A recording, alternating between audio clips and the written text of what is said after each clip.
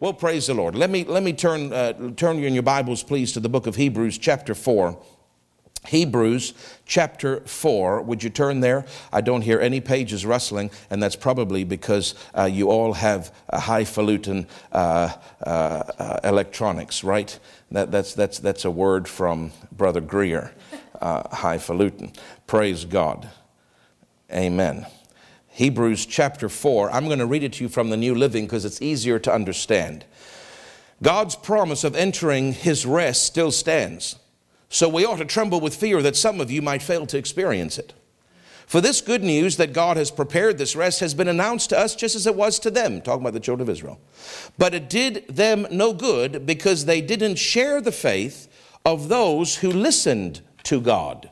Talking about Caleb and Joshua. Now, pause. I want to read verse 2 from the Amplified because it explains it a bit further. For indeed we have heard the glad tidings, the gospel of God proclaimed to us just as truly as they, the Israelites of old, when the good news of deliverance from bondage came to them. But the message they heard did not benefit them because it was not mixed with faith, with the leaning of the entire personality on God and absolute trust and confidence in his power, wisdom, and goodness.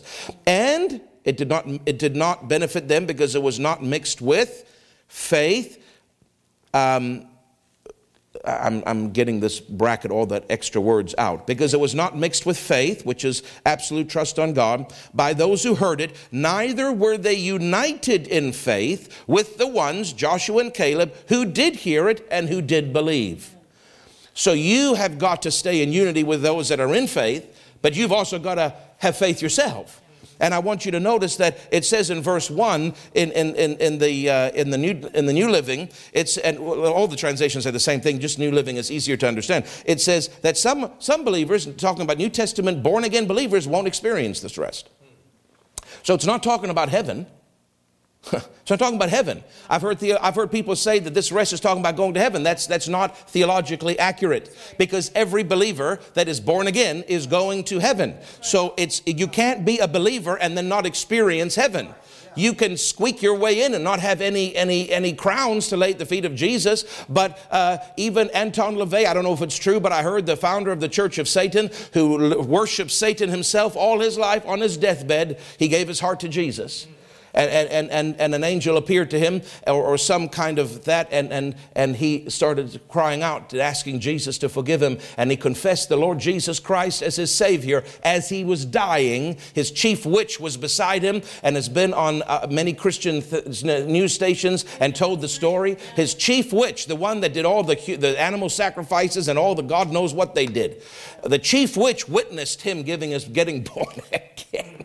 And then she got born again and has gone on many television things to tell people about how the mercy of God extends even to a Satanist who calls out to Jesus at the last minute. So he may not have entered in. So the rest that this is talking about is a rest in this life. Anton LaVey didn't enter into rest in this life, but he's entered into eternal rest. So this verse 1 couldn't be talking about heaven, salvation, because all of us are going to enter into the rest eternally. But it's talking about there's a rest here. There's something on this earth for you to enjoy. God wants you to enter into a rest on this earth. And not everybody will enjoy that rest on this earth, even though they'll enjoy the next world, but they won't enjoy this world because they don't meet the conditions. And that's why I'm teaching this to you, so you'll know the conditions. Okay, verse 3. For only we who believe can enter into his rest. For as for the others, God said, in my anger I took an oath that they will never enter that place of rest. He's talking about the children of Israel not going into the land of Canaan.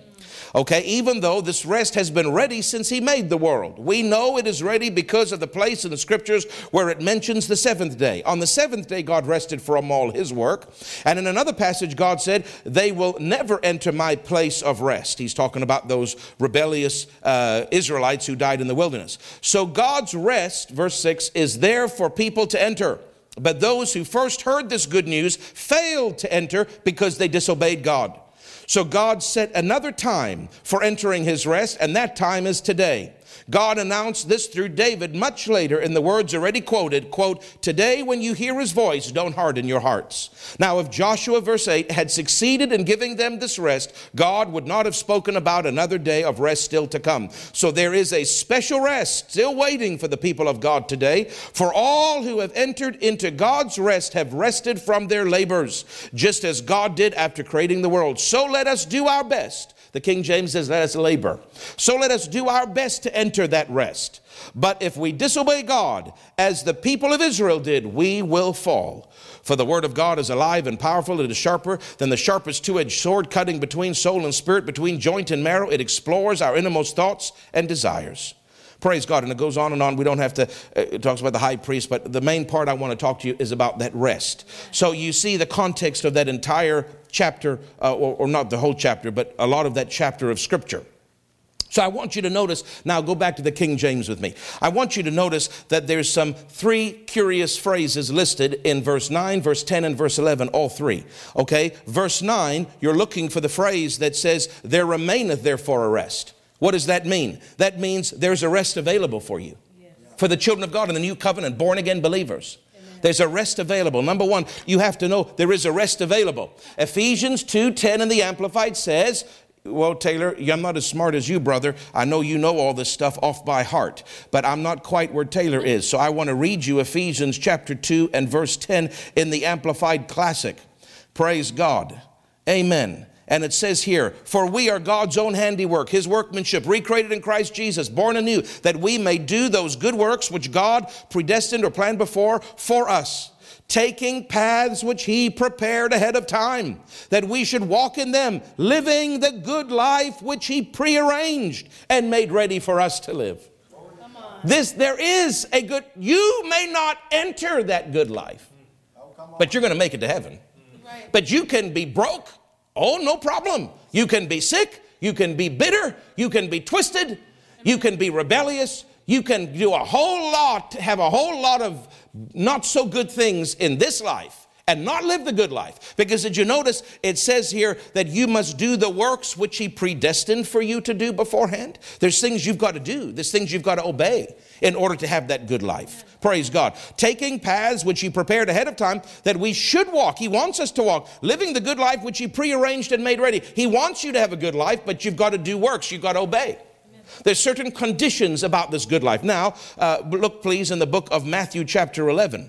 Matthew chapter 11. I'm just giving you a brief summary of what I had shared, some of, and obviously there's not more stuff I'm sharing today. But Matthew 11:28, "Come unto me, all ye that labor and are heavy laden." Burdens, heaviness, pressure. That is the opposite of rest. Do you see that? Yeah. "Come unto me," Jesus said, "all ye that labor and heavy laden, I will give you rest." Now, how did this sermon come about? I was sitting in my easy chair, praise God, because it's easy to fall asleep. And it's easy to eat nachos and cheese in the easy chair. It's easy to pray as well. It's easy. It's just an easy chair. And I was in that easy chair last Saturday night. And I had another message ready for last Sunday morning. And I heard the Holy Ghost say, "Read Hebrews 4." And I read rest. And then he said, "Go to Matthew 11 and read that." And I said, "I will." And he said, "It's the same rest, son, teach them." That's all he said. I had to come up with the rest of it on my own. Can you believe he didn't tell me anything else? But of course, the Holy Ghost leads and guides as we study. But he said, talk to them about that rest. Jesus said, "I want to give you rest." It's the same rest as Hebrews 4. Amen. It's the same thing. What does that word rest mean? It's not heaven, because everybody that's born again is going to heaven, but not everybody that's born again has rest in this life. Not everybody lives the good life. The rest is the good life. The rest is the peace. The rest is the prosperity. The rest is, keep going with me, "I will give you rest. Take my yoke upon you and learn of me, for I'm meek and lowly of heart, and you shall find rest to your souls." Now, what is the rest? Verse 30 tells us the definition. What is the rest? "For my yoke is easy." That's still work. You're still doing work, because a yoke means work. You're not just sitting watching TV all day. There's still a purpose in life. You must do a job. There must be work. But that work is easy. "And my burden," instead of the pressure that is on the world, the pressure on you is light. It's an easy yoke and a light burden if you're walking in the Spirit. There's still work to do, but it is not grievous. If you hate your job, you're out of the will of God. Did you hear me? If you're praying for ISIS to bomb your factory, which is what I did for 6 years. Now, I was in the will of God because I had to work because pastors were too cheap to give me an offering. But I was in the will of God being there, but I was traveling. I was in a unique season of my life, but I would never do that job as the rest of my life. But what I'm saying is, if you don't enjoy your job, if your work, your yoke is hard, if the pressure is on you all the time, and even if you like your job, but there's always this pressure on you and the burden is heavy, something is amiss. You're not living the good life. People think the good life is just having money. Money is part of the good life, but it is certainly not the most important thing. I would rather have peace. I would rather have a good marriage than just a lot of money. But God doesn't say you have to pick or choose. He says you can have the whole thing. He says you can have peace, you can enjoy, you can wake up with a clear heart, clear conscience, clean hands, know that God's pleased with you. You can enjoy His presence. You can have a good marriage. You can raise your children good. You can have money. You can have vacations. You can win people to Jesus and have the thrill of casting out devils and seeing people set free and born again. This is all the good life. You don't have to live selfish. You don't have to live broke. Money is not the most important part. Peace is. Peace is the most important part. Knowing that you're in the will of God and using your faith for God to grow, like she said, to festoon, which means to wrap. It literally means to wax great. It says Isaac waxed great. It said Abraham waxed great. It means it wasn't a get-rich-quick scheme. It wasn't a pyramid structure. It was a marathon. It was not a sprint. God rarely, that's why we don't believe in lotteries. I'm not saying that. Anyway, if I were you, I'd put the money in the offering and put it as seed instead of buying your $6.49 every week. Because first of all, you're not probably going to win that. And even if you did, it's never God's plan to get rich quick. Because you don't have the character and integrity to handle that money. And the first thing you'll do is run away from church. I'm telling you about it. People don't have, it takes integrity to have money. It takes wisdom to have more money in your hands. You can't be emotional about it. You've got to learn how to be spirit-led with that. God never does that stuff. In my opinion, I know Dr. Dufresne would say that all the time. He doesn't do that stuff. In fact, gambling is a get-rich-quick scheme. Gambling is of the devil.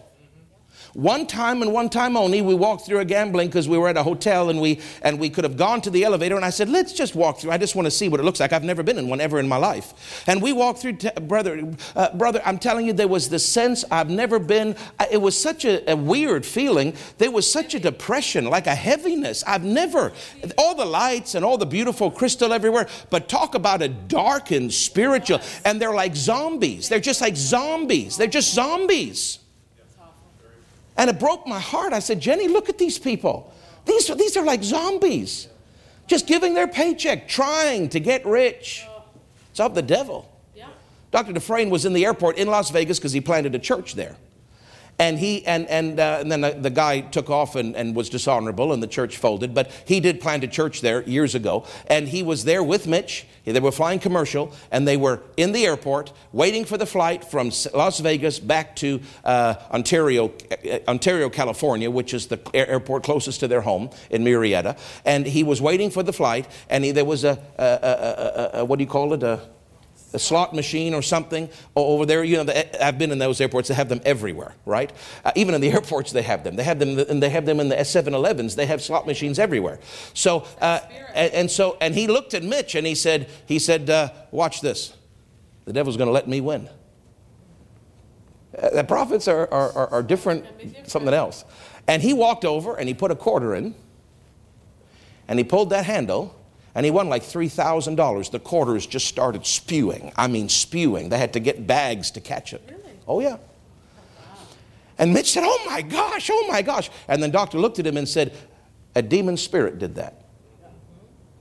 The Holy Ghost told me that would happen.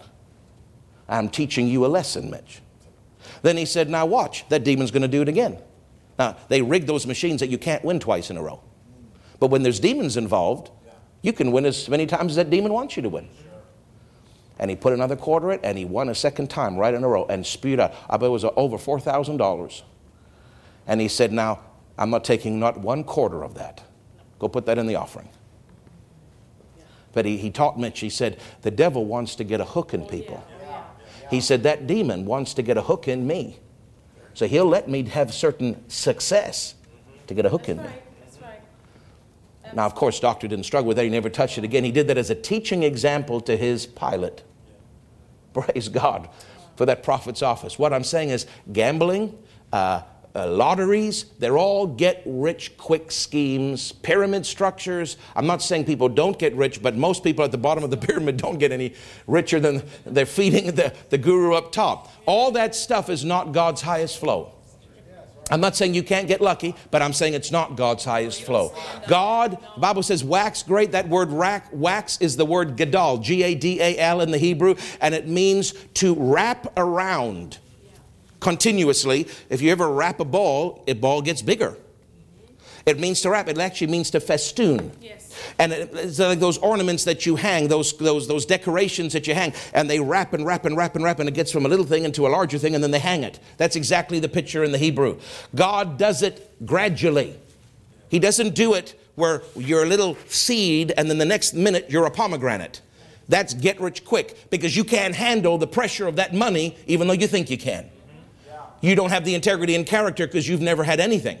Or you've had very little. But God gives you a little bit, sees how you handle it. Then He gives you another little bit, sees how you handle it. Then He sees if you're going to tithe. Then He sees if you're still coming to church. Then He sees if you're going to be proud and arrogant and snooty.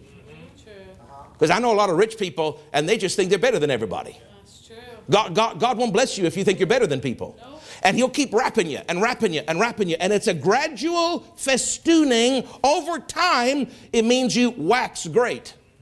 Somebody said, does that mean he had a big candle? No, it's got nothing to do with wax. Read their Bibles, Jennifer. Does that mean he had a big candle? No, there's no candle wax involved with Abraham and Isaac and Jacob. They waxed, they grew. That word means to grow great. See, this is how God wants. There was a good life, but you got to grow into it. You do. Are you with me? There is this light yoke, easy yoke, and light burden. That's where Doctor coined the phrase, actually Dad Hagin did, but he coined the phrase, it's light and easy. It's light and easy because I've entered into His rest. I've entered into His light and easy flow. That doesn't mean there's not tests and trials, and that doesn't mean there's not physically hard work involved. And that doesn't mean that I always look forward to everything on my plate. But in the bigger picture, it's a light and easy flow. It's a joy and a peace. I have entered into rest. Praise God. I am living the good life. Do you see this? I've got healing when I need it. I'm walking in love. Not everybody loves me, but I love them. Praise God. I mean that. I'm not going to risk my good life to hold something against you. No. I don't mean to be mean, but they're not worth it. Nobody's worth risking my good life. Right. Nobody's risk grieving the Holy Spirit, because He's grieved when there's unforgiveness and stuff in your heart. Are you with me now? Now notice here, go back to Hebrews. You keep pulling me off. Taylor, I told you draw, but don't draw that much.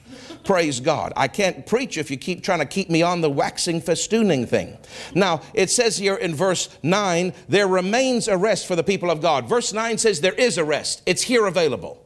Now, verse 10 says, for he that is entered into his rest has ceased from his own labor. So that means that this heavy laden, Matthew 11:28, when you enter that rest, there's still work, but there's not the toil and the grievousness and the heaviness. Amen. Verse 9 says it's available. Verse 10 says when you enter in, it's light. Amen. You cease from your toil, the heaviness of labor. Not labor, but the heaviness of labor. Are you with me? You cease from that. Remember, a perfect example, Adam, the first man, he still had to call the animals. And the Bible says, tend the garden and keep it. That means protected. What protecting? From the lion? No, the lion wasn't eating anybody. It was the snake on the way. Tend it. He still had to tend it. There's work, but it was light and easy. Yeah. Then when sin came and he stepped out of the good life, now what happens is, now the Bible says the ground's cursed, thorns and thistles. And some of you crazy people eat that in your salads. Why are you eating the curse? Just stick with iceberg and romaine. Don't eat the thistles. They're part of the curse. I said that to a waitress once. She almost, anyway, praise God. I said, don't give me the curse, sweetheart. Go take all the thistles out. That's all we've got, sir. Anyway, praise God. The thistles came up, and then he still had to tend it, but now it's hard. He's going to pull weeds.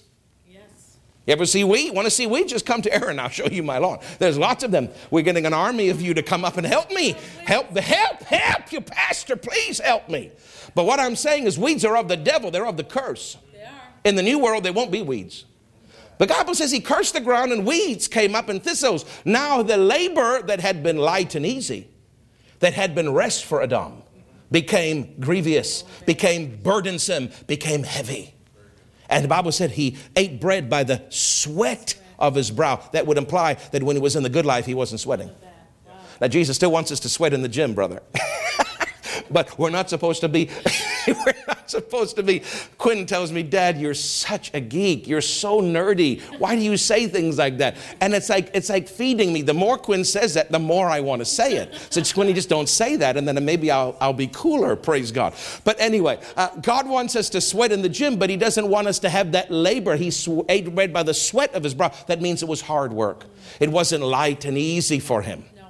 Praise God. I don't know if you're learning anything, but I'm trying to teach you that verse 9 says it's available. Verse 10 says it's going to be light. And now what does verse 11 say? It says that he wants us so badly to have this, that he says in verse 11, let us labor therefore to enter into that rest, lest any man fall after the same example as the Israelites of unbelief. If you don't believe, you're not going to have that rest, that good life. But if you do believe, you're going to have that good life. Don't be like them that didn't believe. Labor to enter into the no labor. Yeah, that's right. Do you see what he's saying? Labor.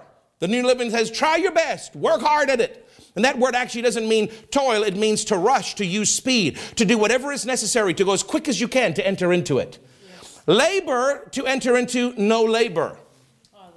Meaning the heavy toil of labor, not that you don't have a job, but that you have the right job that brings you joy and peace. Yes. Labor, make effort to trust God and enter into this rest. So what does verse 9 say? It's available. What does verse 10 say? When you get it, it's going to be light and easy. What does verse 11 say? Work hard to get it. Make it your priority, make it your focus to enter into this good life. Praise God. So we want you to know that God wants you to have it. Now, I shared with you point number 1 of 5 last Sunday. I'm going to do, that's the longest one. I'm going to do all 5 of them real quick and then we're going to close. But there are 5 steps to make sure that you enter into this rest. Now, did you notice here, before I continue, that it says now in verse 2, for unto us, believers in the New Testament, the gospel was preached, as well as unto them, the children of Israel. But the word did not profit them because it was not mixed with faith in them that heard it. When they heard Joshua and Caleb, we are well able to take the land. Let us go up at once. They are bread for us. Let us consume them all at once. We are not like grasshoppers in their sight, like the people said. No, we have Jehovah with us. Let us go up at once. But see, the people didn't want to believe. And what happened? They didn't have the right heart and they didn't believe. And the Bible says you can only enter in if you believe. Look at the beginning of verse 3. For we which have believed do enter into that rest. That's right. If you don't have faith, you can't have the good life. No. If you don't learn about faith, the good life, the light and easy flow, the rest is going to elude you. Your whole life will be hard because you can only enter into that good life with faith. Yes. Now, I want you to profit. Did you notice they didn't profit because it wasn't mixed with faith? They didn't enter because it wasn't mixed with faith, because you can only enter, verse 3, with faith. Woo, praise God. You can only enter, verse 3, with faith. But when they didn't have faith, when they didn't believe, they didn't mix it, verse 2, with faith, what happens? They didn't enter. So I want you to know that faith, at the end of the day, what we're looking for is for you to profit. We want you to profit. Amen. I want the congregation to enter into the good life, the light and easy flow, the restful flow, and the profitable flow. Yeah. That doesn't mean that that it's just about money. It's not just about money. But there is profit. It means more than money. Profit means you're experiencing all that God has for you.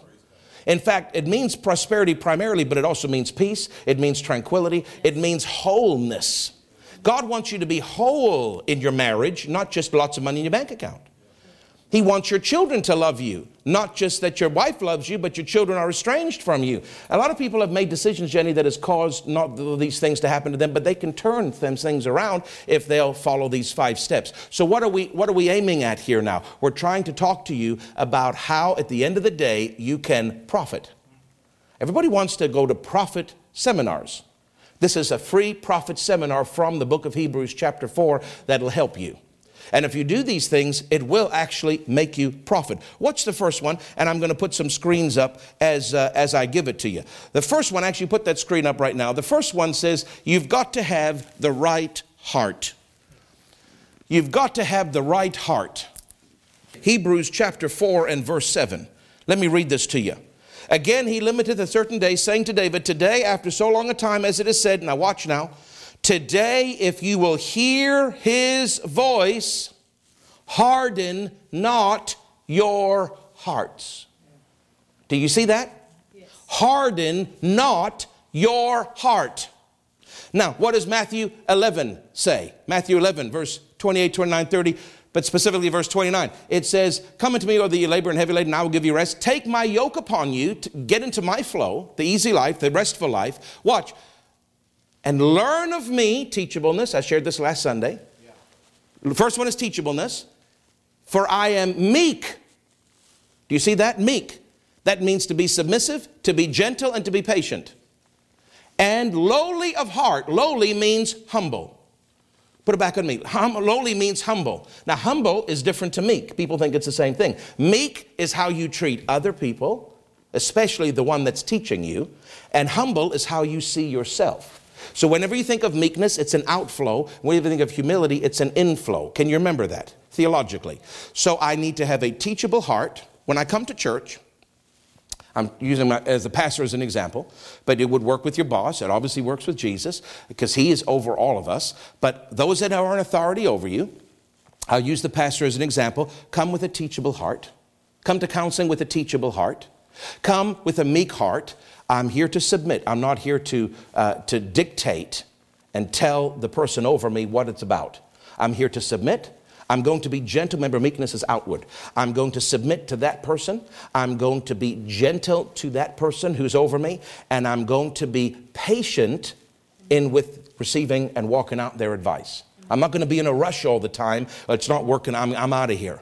So there is a teachableness, there is a meekness that is required, and there is a humility. Lowly means humble, and that's an attitude of the self. It is a demurring of yourself. It is, I am lower, and I esteem the other one highly. Yes. It actually means in the Greek that you can be in a room, but you don't exercise your power, you don't exercise your rights, even though you have a right to. It means that you humble yourself. You don't exercise. Remember, Jesus left heaven and humbled himself and took on the form of a servant. He could have stayed in heaven. He could have exercised those rights and authorities, but he humbled himself and didn't exercise what he could. Amen.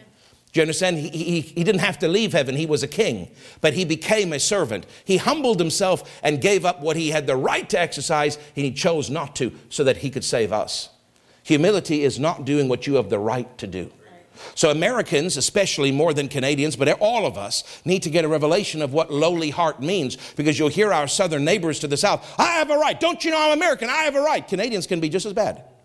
Yes, you have certain rights, and we should stand up for those rights, but there's got to be an attitude of humility. There's got to be an attitude, especially with God and with those in spiritual authority over you. I'm not going to take every right I have. I humble myself. I'm here to learn, and I'm here to be patient and gentle and submissive. Now, when you have those things, my brother, put that back on the screen. When you have those things, the right heart, and it says you're teachable, you're meek, and you're humble. Matthew 11:29. That is the first and most important aspect that you need to have. The heart is the key. The wisest man of all time, Solomon says, guard it with all diligence, for out of it flows everything. Jesus, the greatest preacher and the King of Kings, said, if you don't understand this parable about the heart soil, you don't understand nothing. So the greatest man in the Old Testament and the greatest man that ever lived, Jesus, both talked about the heart being the principal thing. Keeping a pure, now what heart are we looking at? A teachable heart, a meek, gentle, submissive, patient heart, and a humble heart. That is the absolute key. You want a prophet? You want a prophet? Deal with the heart first. The heart is the open door to all the benefits of the future. It comes through the heart. Now, number two. What do we see? We see here, one is have the right heart. Now, have a look at chapter 4, verse 7. And it's notice the same verse as the previous number, but we'll look at a different part of it. Today, if you will hear his voice, harden not your hearts. You've got to hear and not just listen. Did you notice Jesus always said, those that have an ear, let them hear? He never once said, those that have an ear, let them listen. No. Listening is of the mind. Hearing is of the spirit. Jesus always talked about hearing because the hearing is it goes into your heart. Today, Hebrews 4:7, hear and harden not your heart. Because if your heart is hard, you can't hear. No, that's true. Are you with me? You can listen, but not hear. Oh, I wonder, Reverend Taylor, how many people come to church and they are listening to a sermon, but not hearing it? They are mental assenting what I'm saying. Some of you on the couch, you're doing it right now. You're mental assenting. It's soul for you. But you didn't hear the message, you listened to it. Listening is brain. It's mental. Hearing, you also have spiritual ears, the Bible says. Hearing is when your spiritual ears hear it, not just your natural, and it goes into your heart. Harden not your heart that you may hear. In other words, if you have a hard heart, you can't hear. But if you have a soft heart, you can hear. Why? Because hearing is the seed of the word not going into your brain and just your thought life and your mental arena and your soulish arena. It's hearing the word going into your heart. What does the Bible say? Faith comes by listening and listening to the word of God. Yeah. Faith comes by hearing. Why? Because the seed of the word has to go into your heart. When the word comes in and you hear the word, now what happens? It's spiritual. It's not just mental. Now what happens? Now that the word is in your heart, revelation, because the Holy Ghost is in your heart, now the Holy Ghost can give you revelation into the word that you heard that came into your heart, and that revelation produces faith. Yeah. Faith comes by hearing the word, the revelation of the word, but you got to hear it. So I'm encouraging you as your pastor, don't just listen to sermons. Hear the message of the Holy Ghost. Hear it. Open up your heart. Remember, number one, soft heart, teachable heart. Now you can hear the word. The word doesn't just go to your brain, it goes into your heart. How do you say, how do I open up my heart? Do number one, come with an attitude of humility, an attitude of teachableness, an attitude of gentleness. Say, Lord, I'm coming not to teach, but coming to be taught. Now your heart's open. Now when the word comes in, yes, your brain recognizes and understands. You are listening as well because you have ears. But now your heart is hearing it. And the seed of the word goes into your heart. And what happens now? The next thing, this is important. The next thing, did you put up number 2? Did they see that on the screen? With your heart, you hear the word. Now, go to number 3. Put that on the screen, please. Now, it says faith comes, Hebrews 4:12 and Romans 10:17, by what? Hearing the word of God. Hebrews 4:12 says the word of God is sharp and active. The word is the word logos. This is one of the only scriptures in the New Testament where logos and revelation, logos and rhema are referenced in the same verse. Most of the other verses, if not all the other verses, only reference one or the other. Jesus said, I don't live by bread alone, but by every word that proceeds of the mouth of the Father. That word is rhema. I live by revelation. Amen. Faith comes by hearing, and hearing by the word, the rhema, the revelation of God. Faith comes by hearing, and hearing by the word of God. So usually it just has either logos or rhema. But you don't normally see a verse that encompasses both. Hebrews 4:12 is a wonderful verse because it encompasses both. The first word is logos. That means when the word comes to you, then the Holy Ghost breathes on that word. What happens? It turns into rhema. That's why it says the word is alive, quick, powerful, active, sharper. Why? What is it saying? If you study all those words in the Greek, which I won't for sake of time, but what it means is that logos, written word, when it comes into your heart, when you hear it, because you have a teachable heart, and it comes into you, the Holy Ghost in you makes it sharp. It makes it alive. It makes it active. It makes it full of life. It makes it quickened. It actually means it pours. He pours revelation into you. And the logos turns into a quickened rhema. Yes, amen. That is sharper than any two-edged sword. The logos is a dull butter knife, but the rhema is sharper than any two-edged sword.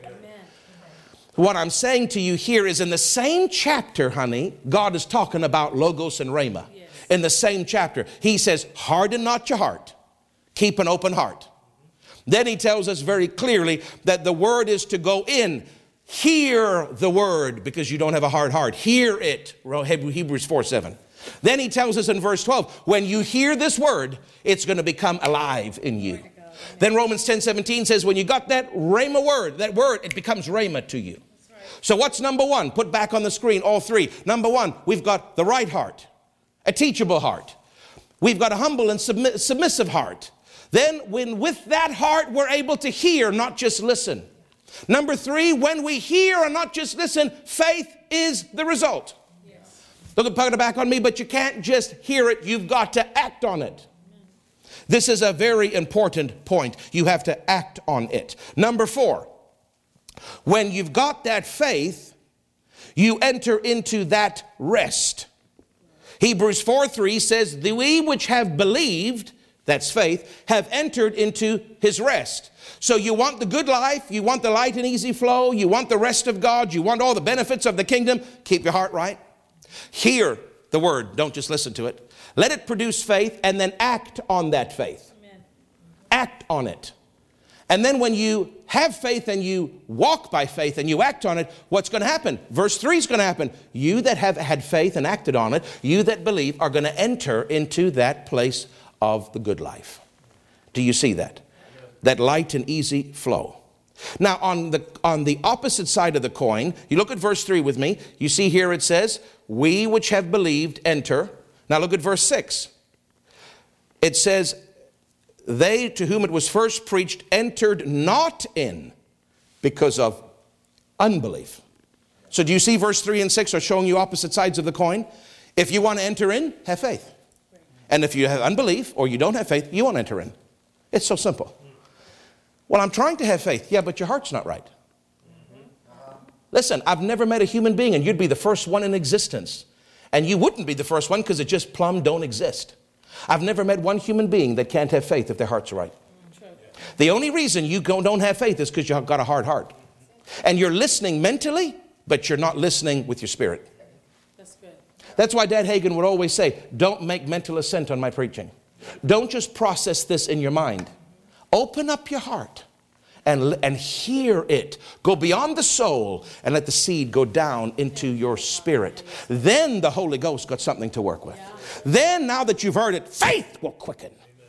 Now act on that faith, and because you believe, you enter in. Now what's number 4? You see there, enter into that rest, that light and easy flow, that good life. And number 5, finally, is what happens? You profit. When you enter in, the Bible calls it profit, because it said the word didn't profit them, not mixed with faith. But if it's mixed with faith, which means you've entered in, because entering in equals faith. When you are entering in by faith, you will profit. So everybody wants this profitable life, and they want everything to go well, but it all comes back to how do you approach, the attitude in which you approach learning. Like I said, that Coast Guard man said to the trainee, the only difference, who was struggling, because they do these tests on you where they try to drown you. They simulate, the instructors simulate a drowning victim. I've been in El Salvador's ocean. We got pulled out. Pastor Anthony told us, don't go out too far. And I said, yeah, whatever. I'm from Africa. I know how to swim. But of course, I'm with Milton, who is an Afro, and he sucks in half the ocean. Praise God. He's got 1,900 pounds of ocean water in that Afro. And he can't swim. He's never swam a day in his life. We're in the shallows. A rip current came about and sucked us out.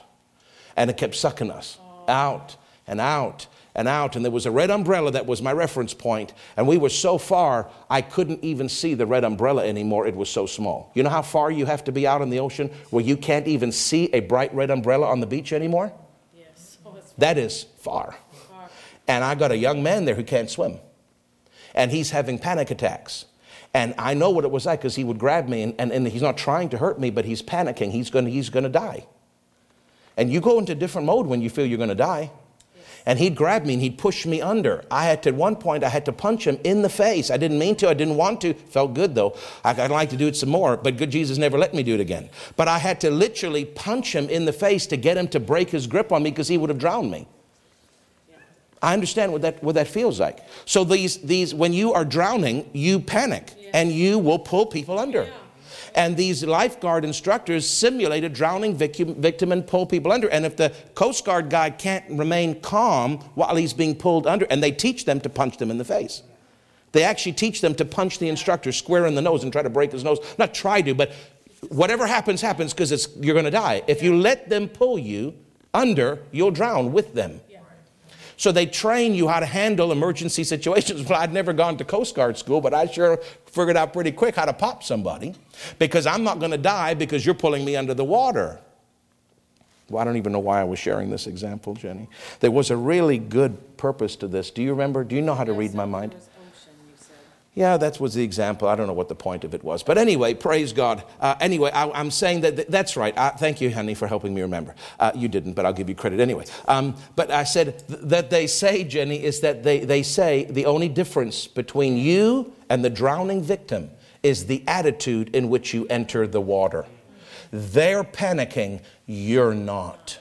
If you panic with them, you'll die together. If you don't, you might have to pop them one to calm them down, but you can save their life. Yeah. Listen, the attitude, the difference is some of you have to pop in the face once in a while with my preaching because you're too sensitive. But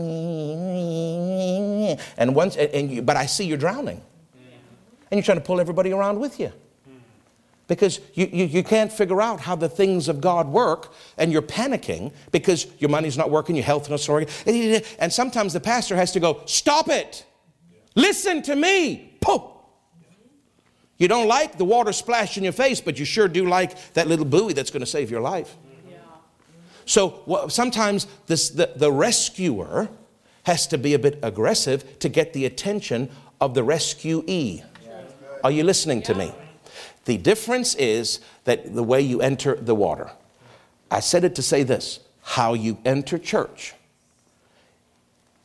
It matters the attitude in which you enter the water. It matters the attitude, how you enter the church service. It matters the attitude, how you enter the counseling room. Now, let me step on your toes just a little bit more. It matters the attitude, how you enter your workplace. You walk into your boss's office. You think he's just a carnal man and a secular man. He is, but many of them didn't get to that position by being stupid. That's true. And they've seen a whole lot of people before you.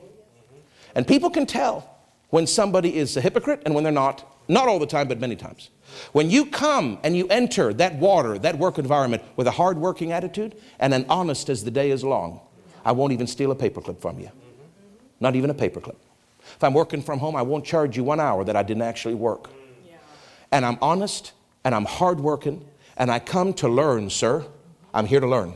I'm here to help. I'm here to do whatever you say, but I want to learn. Teach me. I'm telling you, that boss, because most people don't act that way. They have this arrogance and pride, and it matters how you enter the water. You enter the water as somebody that is going to succeed and not drown. Amen. Praise God. It matters how you enter your boss's office. It matters how you enter my office. It matters how you listening now? It matters how you enter Jesus' office when you pray. Amen. It matters how you come before the King. It matters. It matters. Amen. I'll give you a little simple example. We were going away. It wasn't even my fault, Reverend Greg, because we had to go and do an errand right after service last week, and we had to do a little bit of a drive. And I knew that I was going to be in the car for a while, and I didn't want to wear my fancy shoes. And so I wore my boots, last week with my casual pants, still with my suit.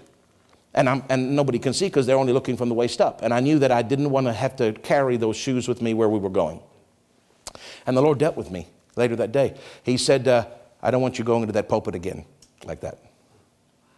And I said, Lord, we had a drive ahead of us. I don't want to have my special Louis and, it's just easier for me to leave them at home. And I said this to him. I'm trying to teach you something. I said to the Lord, in my defense, I said, nobody can see me, Lord. They can see the waist up. It doesn't matter that I'm wearing my boots and not my dress shoes. I'm still got pants on. They don't even have pants on, Jesus. They're in their underwear on the couch. I said, Lord, you know it, and I know it. At least I'm wearing nice pants with boots. What does it matter if I'm wearing the dress shoes or not? And I said, they can't see me. And I heard him speak to me, Jenny, as loud as I'm speaking to you. He said, I can see you. I can see you. I can see you. They can't, but I can, and I want my messenger to stand in honor behind that pulpit. I'm telling you something about it. He set me straight. And I said, Lord, whether I'm at home, at my office, or whether I'm here, I'm going to make sure that I am I'm relaxed at home, of course, but especially here, that I wear what I would if this whole place was packed. And I always have. I think that was one of the only times that I did that. I think maybe one Wednesday night. I might have worn those boots and pants, but that was only Sunday I've ever done that. And he didn't let me get away with nothing, Jenny. I said, but they can't see. I can see it. It matters how you approach the Lord. It matters the honor that you show Him. It matters the humility, the teachableness, the gentleness that you show Him when you come to Him in prayer. It matters, it matters, it matters. He sees the heart. The heart is outflowed with the dress. Don't get hung up on all the people that want to wear T-shirts and jeans and ripped clothes in the pulpit. That's okay. We love them and bless them, but they just don't understand what we understand. There is an honor that God expects for His servants to wear. And if you got on the plane and the pilot came out with a hula shirt, I'm telling you, you would take a second breath and you'd think, I hope he takes this seriously. Because if he's in a hula mood while he flies that aircraft, I might be going to see Jesus early and helping prepare for the marriage supper of the Lamb. I don't want to do preparations for the marriage. I just want to show up and sit down. I don't want to go early and have to set tablecloths. Let somebody else do that. Let Brother Hagin do that. I'm showing up to sit. And unless that pilot is taking this seriously, I might have to do tablecloths in heaven. I hope, because his dress indicates how serious he's taking this. Do you understand? So I'm grateful that they wear uniforms, that they look proper, Reverend. And I know, well, he's taking it seriously. He might have a hula shirt underneath, but at least he's taking it properly. That's why God wants us to dress appropriately. He wants to look at us and go, Craig's taking it properly. He's taking it seriously. This is not a game to him. This is a holy, sacred thing that he stands in. And the congregation, they're sitting there in the living room, and they're not just in their robe, but they are dressed up. Their children are there. Whether they're dressed fully or not, at least you are appropriate. I'll leave that up to your discernment, what appropriate means. But they have made, it matters how you enter your living room for live stream. Are you listening to me? It matters how you enter your living room. It matters the preparation that you make. It matters that you pray over that offering instead of just clicking the button like it's nothing. You don't have to put in the envelope and come here in person. You don't have to do that. You can do it electronically, but it still matters that you do it with reverence. This is God's holy tithe. Father, we pray over this. We don't even have it in our hand because it's on the screen, but we put our hands toward that screen and we pray over that. We thank you, Lord. We honor you. We honor you, and we honor the covenant, and we tithe and we sow that offering. We lay hands on our seed and we release our faith in that seed. And Lord, we honor you, and we just want to pray over it and bless you and thank you. See, that's the attitude. It matters. And then you push click send. I'm telling you, there's a what's that word, Jenny? There's a lackadaisical just thing that people have developed in this season. I don't really have to go into work. I don't have to go into church. Everything's electronic. I'm telling you, it matters to God how you enter the water. So what do we put up all five, please? What do we see here? We see it matters that you have the right heart. Everything comes back to the heart. That teachable, meek, humble heart. It matters that you hear and don't just listen. Then faith comes. Then, because you act in that faith, you enter that rest. And now, according to Hebrews chapter 4, verse 2, now you can actually profit. Because you've entered that rest. I have tres.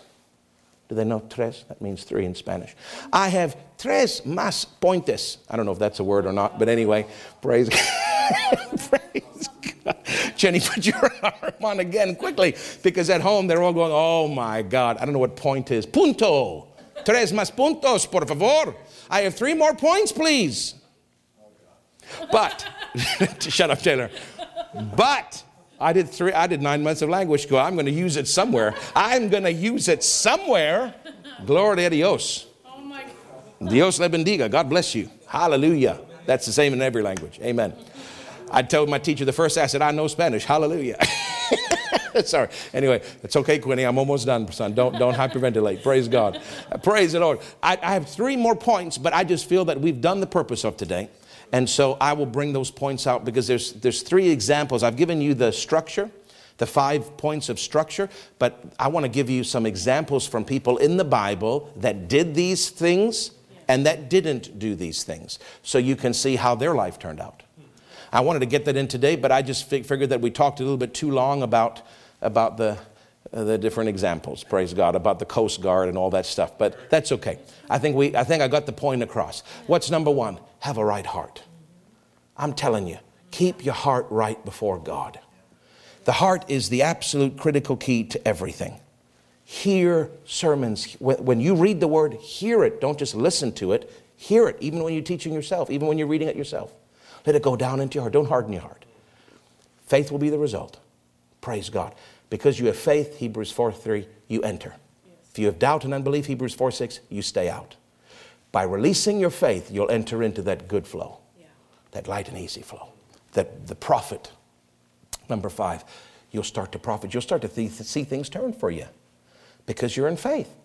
But faith is not isolated on its own, Jenny. It's connected to the heart. See, we always talk about faith, but we don't talk about the heart. People, well, I'm doing everything, I'm confessing, but something's amiss in your heart. Faith won't be the result properly. You got to keep your heart right. That includes forgiveness. You're coming and you're mad at people.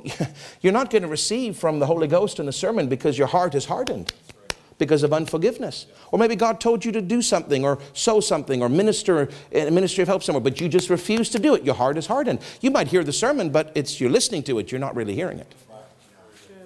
Praise God. Every time you go to church, plow your own field. Every time you go to church, make sure your heart's ready for that word. Every time I sit with Pastor Nancy, I sit there and before I go, I say, Lord, I'm ready. My mama, my spiritual mama, my pastor's going to talk to me by the Spirit. Lord, you're going to talk to me about stuff that she doesn't even bring up. And every time he does. Because she has a grace for my life. But I come with the right attitude, a soft heart, a teachable heart, a heart walking in love. And then all of a sudden, the seed goes in, and then God starts speaking, and other seed goes in. He starts communicating stuff that she's not even preaching. She tells me, and she tells me all the time, she says, I get so much from God, and Brother Copeland's not even preaching anything about it. That's right, amen.